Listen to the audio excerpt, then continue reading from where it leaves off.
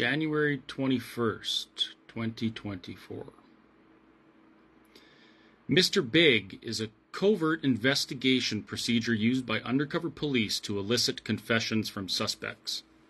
They build a relationship with the suspect, gain their confidence, and then enlist their help in a succession of criminal acts. This procedure has been used effectively 350 times across Canada since 2008. Brittany and Tiffany, whose names have been changed to protect their identities, two young, attractive undercover RCMP officers were inserted into the Coutts blockade from February 9th to the 13th. They participated in a highly charged event that was filled with anti-COVID and anti-government sentiment. Using unknown tactics, they, quote, apparently, end quote, uncovered a conspiracy to shoot RCMP officers, even though 18 days of engagement between thousands of protesters and hundreds of police officers went off without a single altercation.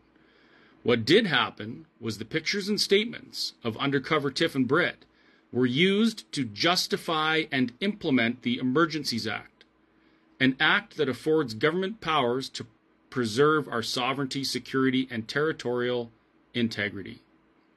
Being that the situation at the Coutts blockade was the justification for the implementation of the act, one would assume the blockade would see serious response by the power granted under the act. Alas, what we now know is that the act was used to prevent serious embarrassment in Ottawa.